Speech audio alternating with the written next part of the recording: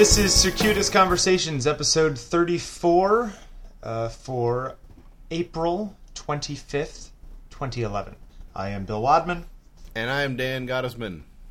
And we're here to talk about, well, you know, here's the thing. I'm leaving tomorrow morning for a week-long trip. On a jet plane.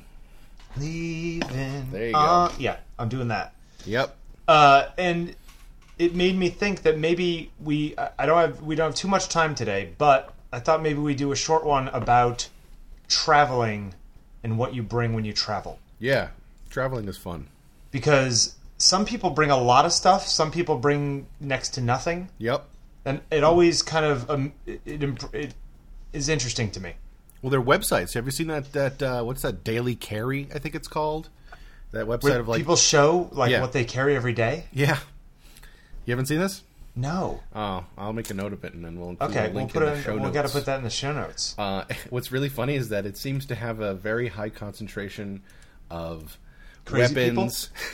No, knives and guns and shit. It's pretty sweet. Oh, people are carrying weapons. Well, I mean, like, knives are the most common thing. Like, if I did I haven't been there in a couple of weeks, but if I had to give you a guess, I would say the most common items are knives, watches, notebooks, and pens. Those are like the big nerdy things that people are proud of. And then and then they get into key rings and wallets and. Sometimes I feel like I stuff should that. carry a pen because there are those weird times when you need it. Yeah. Speaking of which, just a quick aside before we get into the travel packing. I got an iPhone last week, as you know. Yeah, I know. I'm still surprised. Yeah, I know. You'll get over it soon by the time I make it back. Uh-huh. And I downloaded that really neat Chase app to deposit checks. Yeah, not bad. It's a And I little got ugly. a check yesterday, and Yep. it was for like $2,000. It was a fairly hefty check. Sweet. Yeah, and I got it, and I clicked, and I did the whole thing, and it gets to the end, and it says, this is too big of a check to deposit with the thing. Oh, really? Yeah, apparently there's a $1,000 limit. Huh. That Which sucks. is really annoying, because the majority of my checks that I get are like once every couple months, and they're, Yeah. Yeah. So that's really annoying. Useless. You should get, that sucks. It man. it negates one of the main reasons why I was like, oh, that would be really great to have an iPhone, because then I could just deposit my checks on the fly. Oh, what a drag. I actually have two banks. And the other bank that I use, which I've been using for a really long time, is called USAA. And they have, I think actually they made some news a couple years ago because I think they were the first iPhone app to feature the, deposit your check on your iPhone thing. And I want to say I've deposited checks larger than $2,000 with that app. But I can't tell. I don't know. You'll have to write me a check for $2,000 and I'll have to test it out. All right, yeah, we'll get to that. Anyway, I just thought it was interesting that, it's kind of like, if you're going to create a feature like that, Yeah. it should work just like an ATM works, Yeah, you'd Like, think. either the check is going to go through or it's not going to go through. Who cares how much Right. it is? I can understand the limit being, say, $10,000. Yeah, of course. But there's plenty of times anyway, I don't want to get off on a rant. But anyway, I just thought it was interesting. Yeah, my issue with that Chase thing, the Chase app, which I think they just actually fixed this week, they have a nifty notification system where they, it'll give you push notifications, and there's like 20 different little settings you can tweak. I need to turn all those off. Yeah, well, the problem is, it was cool. It's like, oh, cool, a post, deposited, or, a check finally posted, or whatever. Or my account is at this level, and you have to like log in and then dig like 6 menus deep to just to acknowledge the badge, just to get the little number badge off the app icon. Right. Yeah, no, absolutely. I have like 3 of them on there, and I didn't even remember turning it on. Yeah. So I think they finally made it so that it's only like 2 taps instead of like 6 to get. It's rid also of it. annoying that I use LastPass for all of my passwords, and I use really big nasty passwords for things like banking and stuff. Sure. And so, but you have to log in every single time. Yeah, it's true. Well, So it's kind of like it makes it much less useful. Yeah, actually, there's another nice bonus of the USAA app. They have a little quick PIN number that you can enable if you want. Like if you trust yourself and you trust your phone, it'll save your password, and then all you have to do is it's a four. That's a four-number good PIN. That's a good feature. Yeah, those guys did a good job. I think you should switch to USAA. I'm going to have to look into that. Yeah. Anyway, just a little aside. Yep. So I'm going to LA for a week. Well, Palm Springs and then San Diego and then LA. Is this for work? Actually, for my partner Heather's work. Oh. But then we're going to do... I have some people that I've been planning on shooting, so we're sort of making a little road trip out of it. Sweet. And doing meeting ups to some people, yeah. So you are shooting, for sure. I am taking pictures, So you're going to have to bring some gear. So I'm going to have to bring some gear, right. So this is the thing. Mm-hmm. Okay, now, I wrote an essay on this last fall when I was going to Yosemite. It was like traveling pictures or something.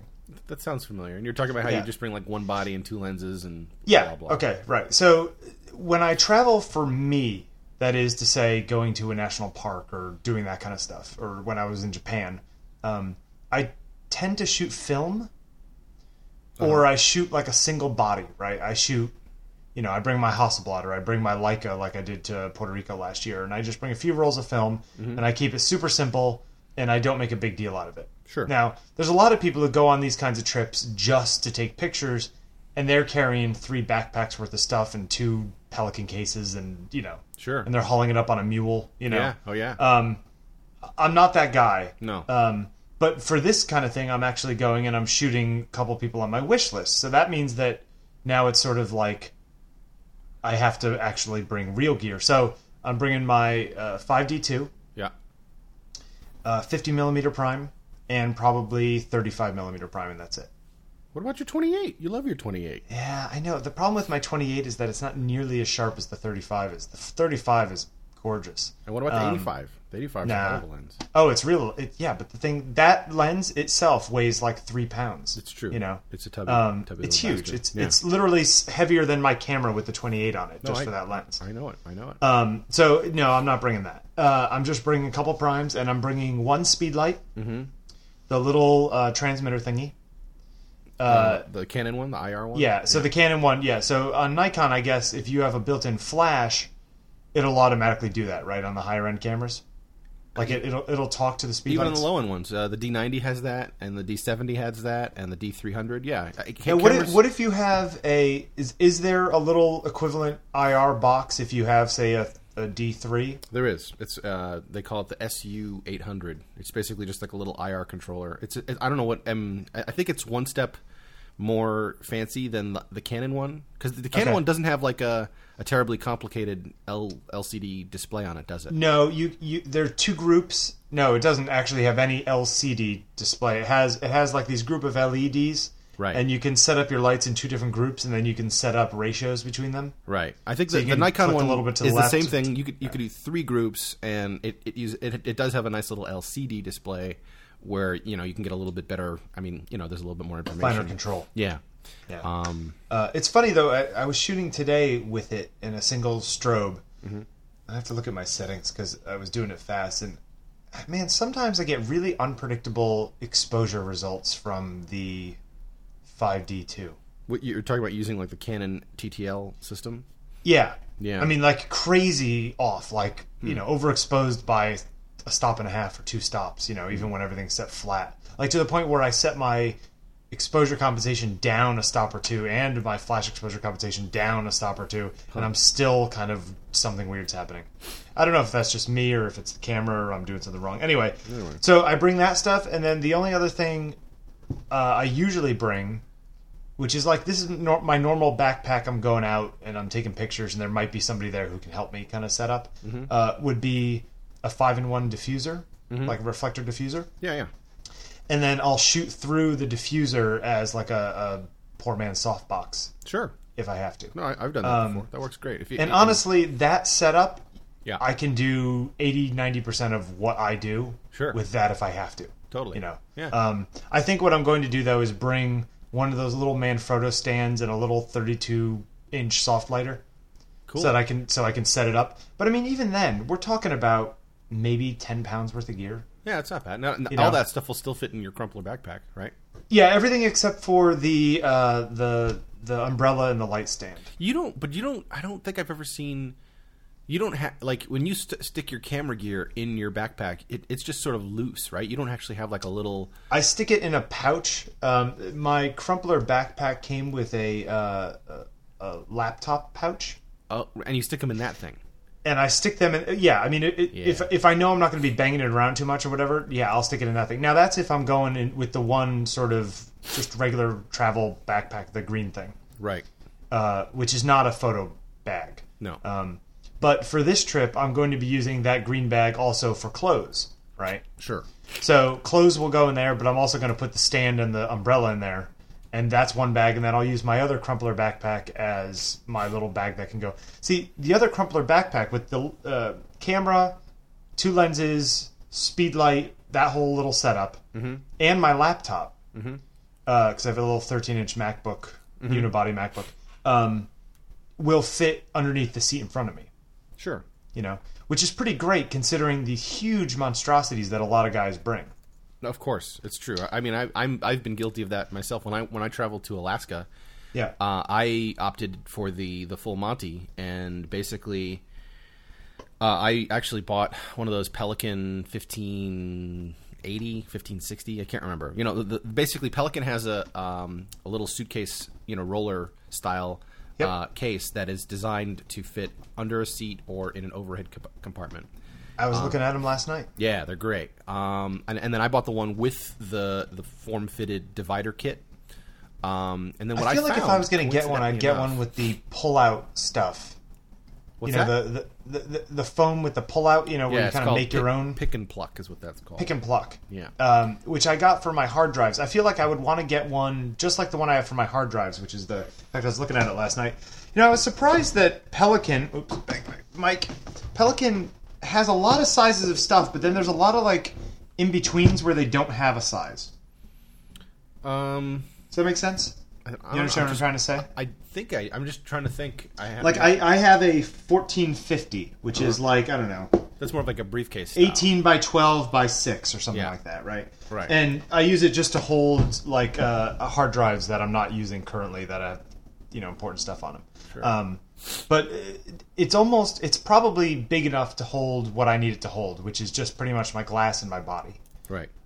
My thing with that is that I guess yours has the roller, right? So that's the big advantage. There's the roller, and then I personally, I'm not a huge fan of the foam personally. Okay. I prefer, you don't think it would give more cushion than the dividers? It does. I mean, it gives more protection. I mean, if we're talking about if you knew you were only going to have a certain setup, you could totally just do the foam, have your little thing, and then you'd have 2 inches of crap around each thing. Yeah, and if I was also going to be, if I knew I'm going to be checking a bag under a plane that's going to be manhandled by baggage carriers, then I would definitely opt for foam. But I have never had to do that, and if I'm going to be handling it myself, you get way more bang for your buck space-wise using a traditional, nylon, Velcro, padded foam divider setup. On top of that, what I found, I guess we haven't really talked too much about this on the podcast, but I'm pretty crazy bag nut, and I have a lot of different bags for a lot of different purposes. And what I've done is I have a favorite backpack. I used to be a big Crumpler fan as well. The thing I like about Crumpler bags is that they're really solid. Super. They don't super break durable. really. No, super durable. Hey, do they replace little bits? Yeah. Some of my little plastic bits have cracked. I don't know about that bit exactly. I actually sold one of my backpacks to a friend, and it turns out he's like, hey, where's the little thingy doohickey? Yeah, and I'm like, oh, it never came with mine. And I'm like, so maybe give those guys a call. So he gave those guys a call, and sure enough, they sent him the little thingy for free, no problem. Okay, which I'll I thought was keep really that in cool. mind. Speaking of which, though, so my most recent bag purchase was I purchased a Think Tank shapeshifter. Which is it would be classified as a laptop camera bag. So it's a camera bag that's designed to carry up to a 17-inch laptop, and then it has it's a dedicated. big laptop. Yeah, well, some people use. Wait, what's this thing called? The shapeshifter. Okay. And what's it called? And what's really cool about it is, unlike traditional camera backpacks, it doesn't have the felt and Velcro divider system. It actually uses these hard sewn neoprene pouches, which are in strategically smart spots in the bag, and they designed it basically for photographers who, I think if you were to go out and talk to your average photojournalist and say, hey man, what's your ideal kit? It's generally 2 bodies. And then, the super wide, the regular, and the long zoom. So it's like for a Sure. Nikon shooter, it's, you got your 2 D3s or your D3 and your D700, your 14 to 24, your 24 to 70, and then your 70 to 200. And that's basically what they designed this bag for. And I'm sure that, it'll work with the Canon, the 16 to 35. In fact, on their website, it actually has... they have both a Canon kit, like you suggested, and a Nikon kit. Right. Visualized. So, yeah, and it's really, I mean, I gotta say, man, I have gradually become a very big fan of the Think Tank photo products. We had a few of them at work. They're not cheap, but $250. Yeah, well, I'm a pretty savvy eBayer, and I was able to pick this up new without tags, essentially brand new for about half that. I think I might have been taking advantage of an eBay newbie, unfortunately, but worked out for me. And I got this bag, and I love it, man. And then on top of that, I had a really great experience. I actually tweeted about it last week, where I'd kind of forgotten almost all the Think Tank products include detachable rain covers. Not that they're not water resistant as it is, but there's still zippers in the seams where water, if you're in a total downpour, you could get wet. Sure. And I guess one of the downsides of the eBay thing is that my bag didn't come with its rain cover, so I just called them up. I think it was on a Monday morning or whatever, and some dude just picked up the phone, and the call lasted maybe all of 90 seconds, where he basically said, "Hey, yeah, sure, no problem. What's your address?" And I was full on ready to, I had my credit card out. I was ready to, to buy one, because I'm like, oh, you know what? That's the price you pay for doing the used thing. You're not going to get all the stuff. And he sent it to me for free, no questions asked, and it arrived in like two or 3 days in the mail. It was really cool. Yeah, I remember when you told me that story the other day. I had a similar thing with Tenba. Yeah, Tenba's awesome, dude. Yeah, in fact, I think they used to be even more hardcore than they are. Yeah, well, when I worked at D-Touch, we had the, we traveled with. We used to try, I used to have to pack whole computers, Mac Pros and ISOs, and Tenba makes a pretty nice kind of all-purpose, computer case with a built-in luggage rack, like two aluminum or two steel poles that the handle retracts into with the nice big wheels, and we used to beat the crap out of those things. I mean, they would constantly getting the handles were constantly going up and down, and then they would be thrown into the back of SUVs and what have you. And unfortunately, one of the handles came detached from the case. And these are like riveted in. They're not like screwed, and it's not something you can just easily fix. I call up Tenba, and they route me to the factory, the actual Tenba warehouse, which is just not far. It's like a mile and a half away here in Brooklyn. And they're like, yeah, man, come on down and we'll fix it for you, no problem. I'm like, you're kidding, right? And they're like, no, just swing by whenever. I'm like, okay. So I waited a couple days until I had an hour. I could afford to take a long lunch. I brought the bag on the train, hopped down, took the end, 32nd or whatever, wherever it was, walked up the stairs, and sure enough, while I waited, it took maybe 10 minutes, and some dude put in 4 more rivets, making it super solid, and he didn't charge me a thing. And then he also said, hey, you know what, your plastic handles is falling apart. Here's some spares in case you need to replace it. So I walked out of there with that stuff totally free of charge. Now I'm just looking at your backpack. The shapeshifter? Yeah. Yeah. The only thing that I don't like about it, that I prefer about it's one of the things I like most about my Tenba, my Crumpler. I know what you're going to say. It's the zipper. The zipper. Yeah. Do you ever worry about you're standing on the subway, you're worried about something else, you're not worried about that? Put your back to the wall, dude. Okay. Yeah, but that's the thing. Yeah. I mean, you have to... Or take your bag off and flip it around, put it on your chest. For one thing, for people who don't know, a lot of the Crumpler ones don't do this, but the one I have, which is a little one, the zipper is actually sort of... It's right on where your back meets where the backpack meets your back, right, is the zipper goes around. So there's no real way for somebody to unzip it and go into your bag without... Right. And I don't think it even has any smaller zippered pockets either on the outside too. There are 2 little ones, but they hold like a compact flash card reader. Yeah, they're not terribly useful. No, it's true, and I remember getting a kick out of that with my Crumpler backpack back in the day. But honestly, I'm not traveling through the streets of Marrakesh or anything like that, where I need to worry about pickpockets and monkeys that can Yeah. my gear. I don't know. I just like it makes me not. It's one less thing to think about. You know. Yeah. For me, the thing I love about You're carrying a lot of stuff in that shapeshifter, though. And dude, the thing weighs nothing, empty. I mean, what's really I almost cool feel about like it is if there it's was a super light. smaller version of that, it would be better for. Like it's almost too big for me. Well, the cool thing about it, dude, is it's only as heavy as what you put in it. Yeah, I you mean, don't just have to even put- like the physical size, right? I mean, it is. it compresses really, really well. If you want, next time we hang out, I'll let you try it out. All right, we'll try it out. It's interesting though. I mean, it's amazing though how much stuff you can take now. Yeah.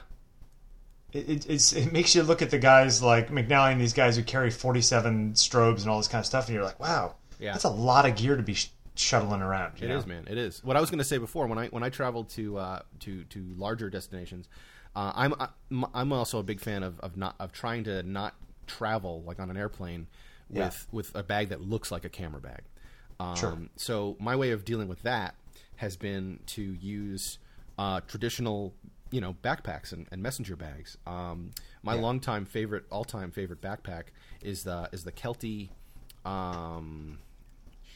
Kelty Red Wing, I think it is. I'll put it in the notes here.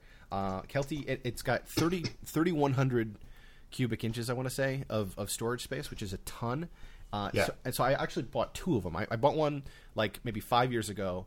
It served me. It is durable, lightweight, looks nice and generic, really cool. And I use it for drums. I use it for camera gear. I use it for when I travel, for clothes. Yep. You can fit a ton of crap in it. So I got two of them. So now I can keep one packed with drum stuff, and the other one I can. For camera stuff. That's basically what the other pack we were talking about that I put the camera in that laptop bag. Right. Thing. But dig that's a North Face backpack. Yeah. So what's nice about that bag is it's just got one really large empty storage compartment in it, and in that compartment you can set it up in a number of ways. The one thing I discovered happily was that I could take the Pelican divider insert from my Pelican 1500 series case, and it fits perfectly into the Kelty backpack. That's funny. It's really cool. So what I've done in the past, like when traveling, is I will take the insert out of the Pelican box, the case, put it into my backpack for my camera stuff, and then I'll use the empty Pelican case to put stands and other heavier things, or smaller bags with grip stuff and things that I don't mind checking in under the belly of the plane. And then when I get to where I'm going, I can switch it around again and then use that as the camera bag to roll around or whatever. The other thing that I use a lot, which they stopped making, and I do keep an eye out on eBay for because I'm a big fan of these, are the Crumpler buckets.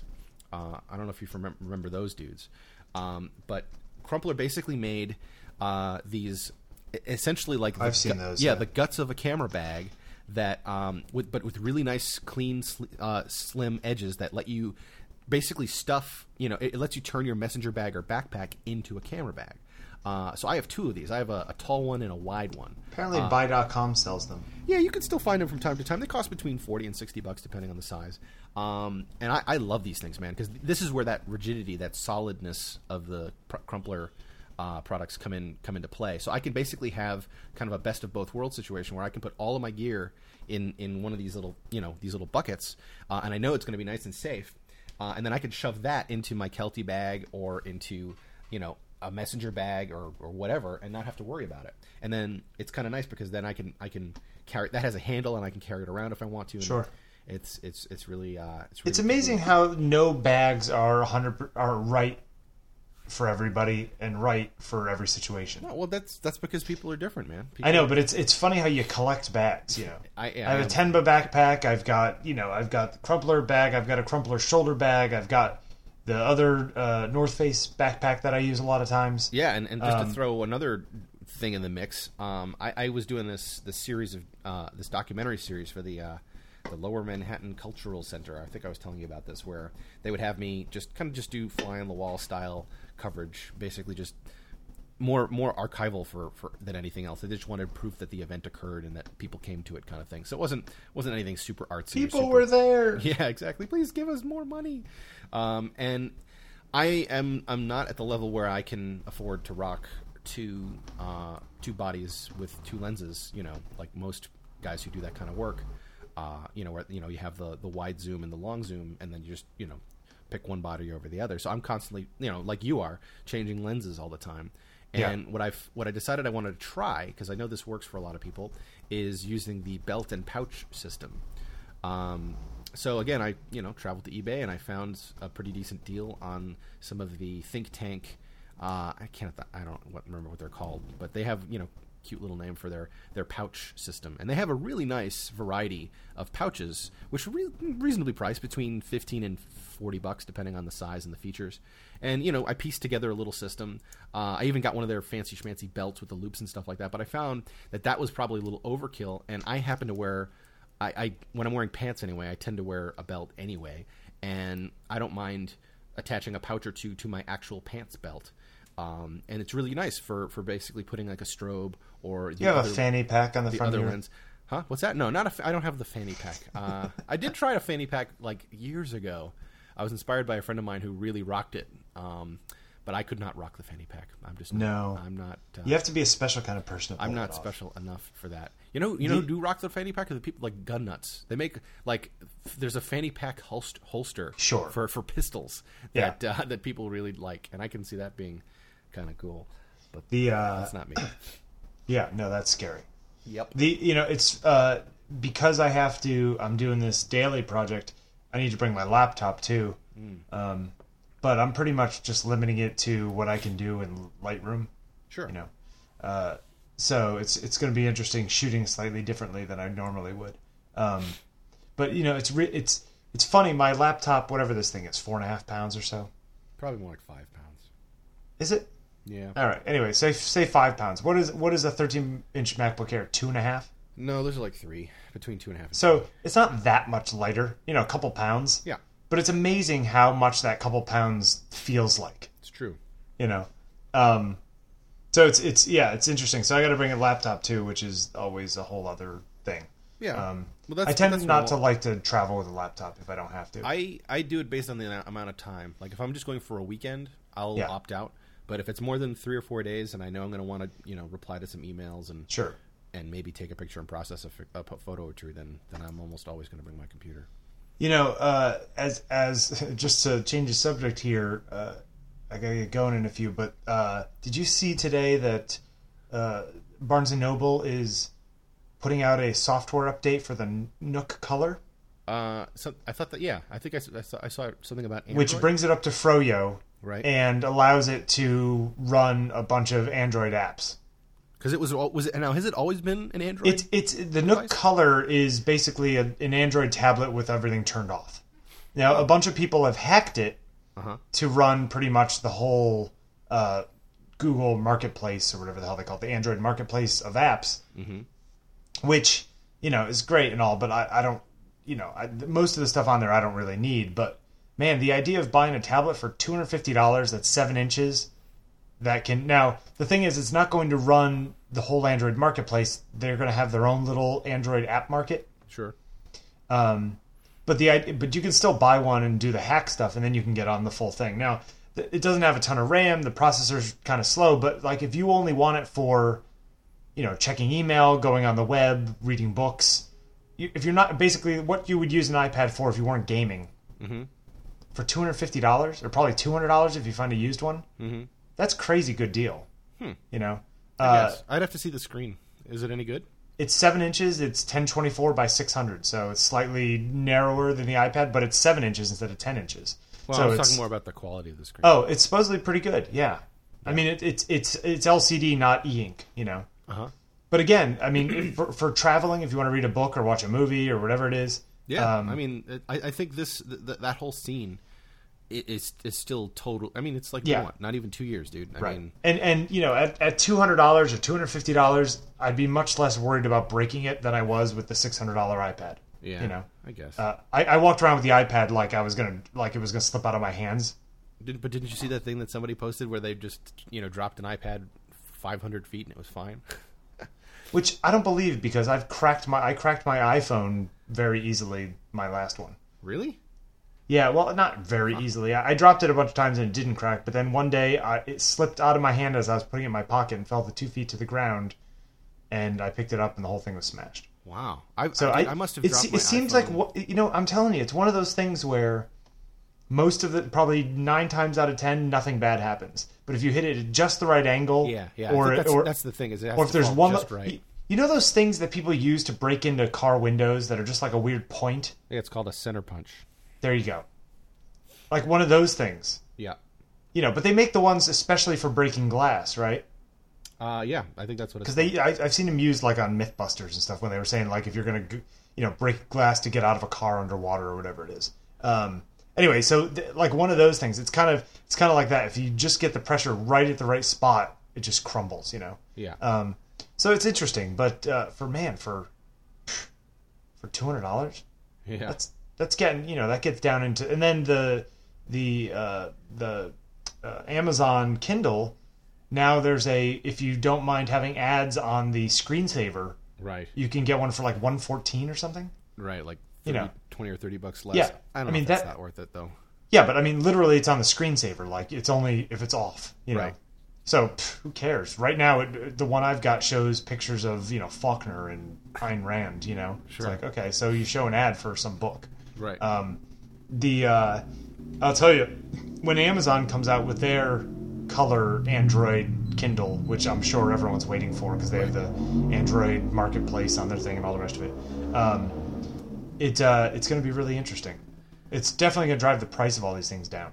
I think you're right, man. I think the next 18 months, give it another 2 years, and the whole handheld tablet scene will be a different place. Yeah, I think by Christmas it's going to really blow wide open. I mean, once Amazon puts theirs out, and if they charge $199 for it, yeah, and I think also once Apple, once one or two of the main competitors catch up to the iPad 2, and because right now I think Apple still has a really pretty dominating lead, but it honestly depends what you're doing with it, Yeah. No, it's true. It's interesting. I'll tell you, man. What I wouldn't give, I'd literally pay $20 for a native Gmail app on the iPhone. Like somebody should make a Kickstarter project and code one. I want to say it's been done, but Apple shot it down. It's weird, man. Apple has some. I mean, we shouldn't turn this into the focus of this episode, but we'll touch on it really quickly. I'm sure you know that the Apple App Store approval process has a very mystery. Sordid history as far as what makes it in and what doesn't. But there's other browsers in now. Yeah, well, that's exactly right. See, I remember before, man, there were apps that didn't Apple had a rule where if Apple makes an app that provides that functionality, you can't make one that competes with it. But now, obviously, there's 2 or 3, and I mean, I can even think, you go to, if you Google for, alternatives to Apple default apps or whatever, and you'll find, whole articles written up on alternatives to the, the core Apple apps. But unfortunately, Mail is the one app that I don't think they've let anybody compete with. And it bothers me just because Gmail works differently than other email things, Yeah, it's true. The way it threads stuff, the starring, the using the labels. If they let Sparrow or Mailplane, some of the Mac desktop Gmail. Yeah. But even Mailplane is just sitting it in the browser. It's basically having a browser open in the app, and the app is talking to the web app. Yeah, but I think it does let you. It still lets you work offline though. Yeah, well, I mean, there's one other one. What the hell is it called? There is one for basically that does that on the iPhone, and it's a few bucks, but it's gotten like really mixed reviews, and people say it crashes a lot and stuff. So I never got around to buying it. But I'll tell you, it's having the little Google app to tell me the thing, and I've also connected to Exchange, and I've yet to find an answer that works well. Plus, it drives me nuts how when you delete an email in Google Mail, or I'm sorry, in the Mail app, it doesn't delete it; it just archives it. Yeah. It puts it in all mail. It doesn't actually delete. It's like if I slide and I hit delete it. If I want to archive it, I'll put it there myself, Yeah. It's, I mean, I've said weird for a really long time, man. Apple, the one, I think, there's the 2 biggest Achilles heels for the iPhone are mail and notifications. Apple's, I think they intended, they had good intentions for making the, trying to take the desktop mail experience. Like I think they really wanted to try and take, the desktop experience to the handheld. I mean, it's obvious that worked pretty well with Safari. Mobile Safari is a pretty decent, desktop-ish version of a handheld web browser. It's weird. It does a lot of things not correct though. Safari. Yeah. Yeah. Like it doesn't. It ignores iframes like z-index, so like things can't be in like over the top of each other. Like there's some weird CSS things it just kind of ignores. Yeah. I think but it's, I mean, it's also like I think it's one generation behind. You know. Yeah. Yeah. So they tried the same thing with Mail, and it's obvious that it still feels like they took. You know, I'm not a huge fan of Apple's Mail.app. You know, the desktop Mail app. A lot of people are. Aren't. Yeah, I mean, a lot of people love it. I use it. That's my preferred app on my computer. There is a small part of me that does miss some of the more tweakability and Eudora. stability of. Sure, I wish I do miss Eudora, but I was going to say Entourage, the earlier versions of Entourage before Mail became as viable as it is now. They're actually pretty cool. I remember like the day when I think it was back in macOS 10.4 days when they released this massive update for Microsoft Office that included sync and search options. So like with one massive update, all of a sudden Spotlight worked with the Entourage database, and you could sync. Like Entourage could now talk to the sync, so that you can do. The same. It wasn't whatever the successor to iSync was, so that you could, you could do your address book, your calendars, and all that other good stuff. And that was a big deal. But that was like 4 years ago. So I don't know. It's interesting. Hopefully things will. Hopefully there will be better apps for that stuff soon. Yeah, I'm hoping with OS 5, whatever they come out with. And that's been my sort of de facto sort of go to, is that like that's the cool thing about what Apple has done is it's all in software. So all these gripes that we're making are potentially deal withable, easy to deal with because they could just release a software update that fixes it. One more in phone. Show me only contacts that have phone numbers. Yeah, that'd be nice. You could probably do that with an address book with a group. But, but like I got to manually go and it's because I have them syncing from Gmail, so it's kind of like it's pulling everything over, and it's like, come on, really? That's weak. I don't need all of those. That's like a switch in the settings. You know? No, it's true. It's like this is not big stuff. We could make a list, man. I still don't understand why I can't use custom sounds for text messages. Yeah, I have. You can make any making a ringtone, a custom ringtone for your phone is super easy with GarageBand. I mean, you literally just open GarageBand, you drag over an MP3. You can even drag it right at iTunes. Put the little front and heads and tails on it as far as the loop is concerned, and then there's an export ringtone to iTunes done, and then it shows up on your phone the next time you sync. Why we can't do that for text messages is beyond me.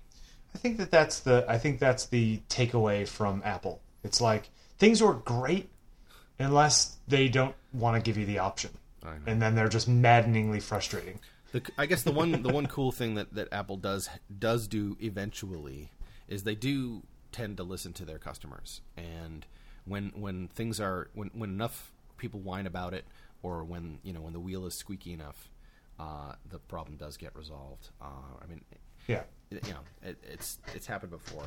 And then this is this great new feature we came up with, the thing you happen to have been asking for the past 5 years. Look at that. Amazing. Yeah. Thanks, Apple. Jerks. Thanks, Daddy Steve. Yeah. Yeah, it's good stuff. Anyway, so I'm going to pack up and head out there, and then we will come back, maybe do one next week. I get back on Tuesday evening, so maybe we'll do one on Wednesday next week, so we'll spread them out, but then we'll get back on our Sunday, Monday thing. Sweet. If that's fair. I think it's fine. I don't think we'll get any complaints.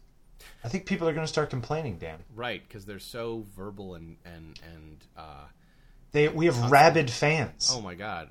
I had to create a special filter for all the email I get about the podcast. Yeah, that's a good point. If anyone wants to get in touch with us about the podcast, send ideas. You could follow the two of us on Twitter. That would work, right? Oh yeah, that works. I'm at Bill Wadman. Yeah, and I'm at Dan Gottesman. So that's easy. Gottesman. There you go. And then I think Bill has also been posting the episodes on his blog. I have, on takingpictures.com. Right, so where you can leave comments and stuff as well. Yeah. I get a few people have written me on Twitter saying that they've been really enjoying the podcast. Really? Yeah. Huh.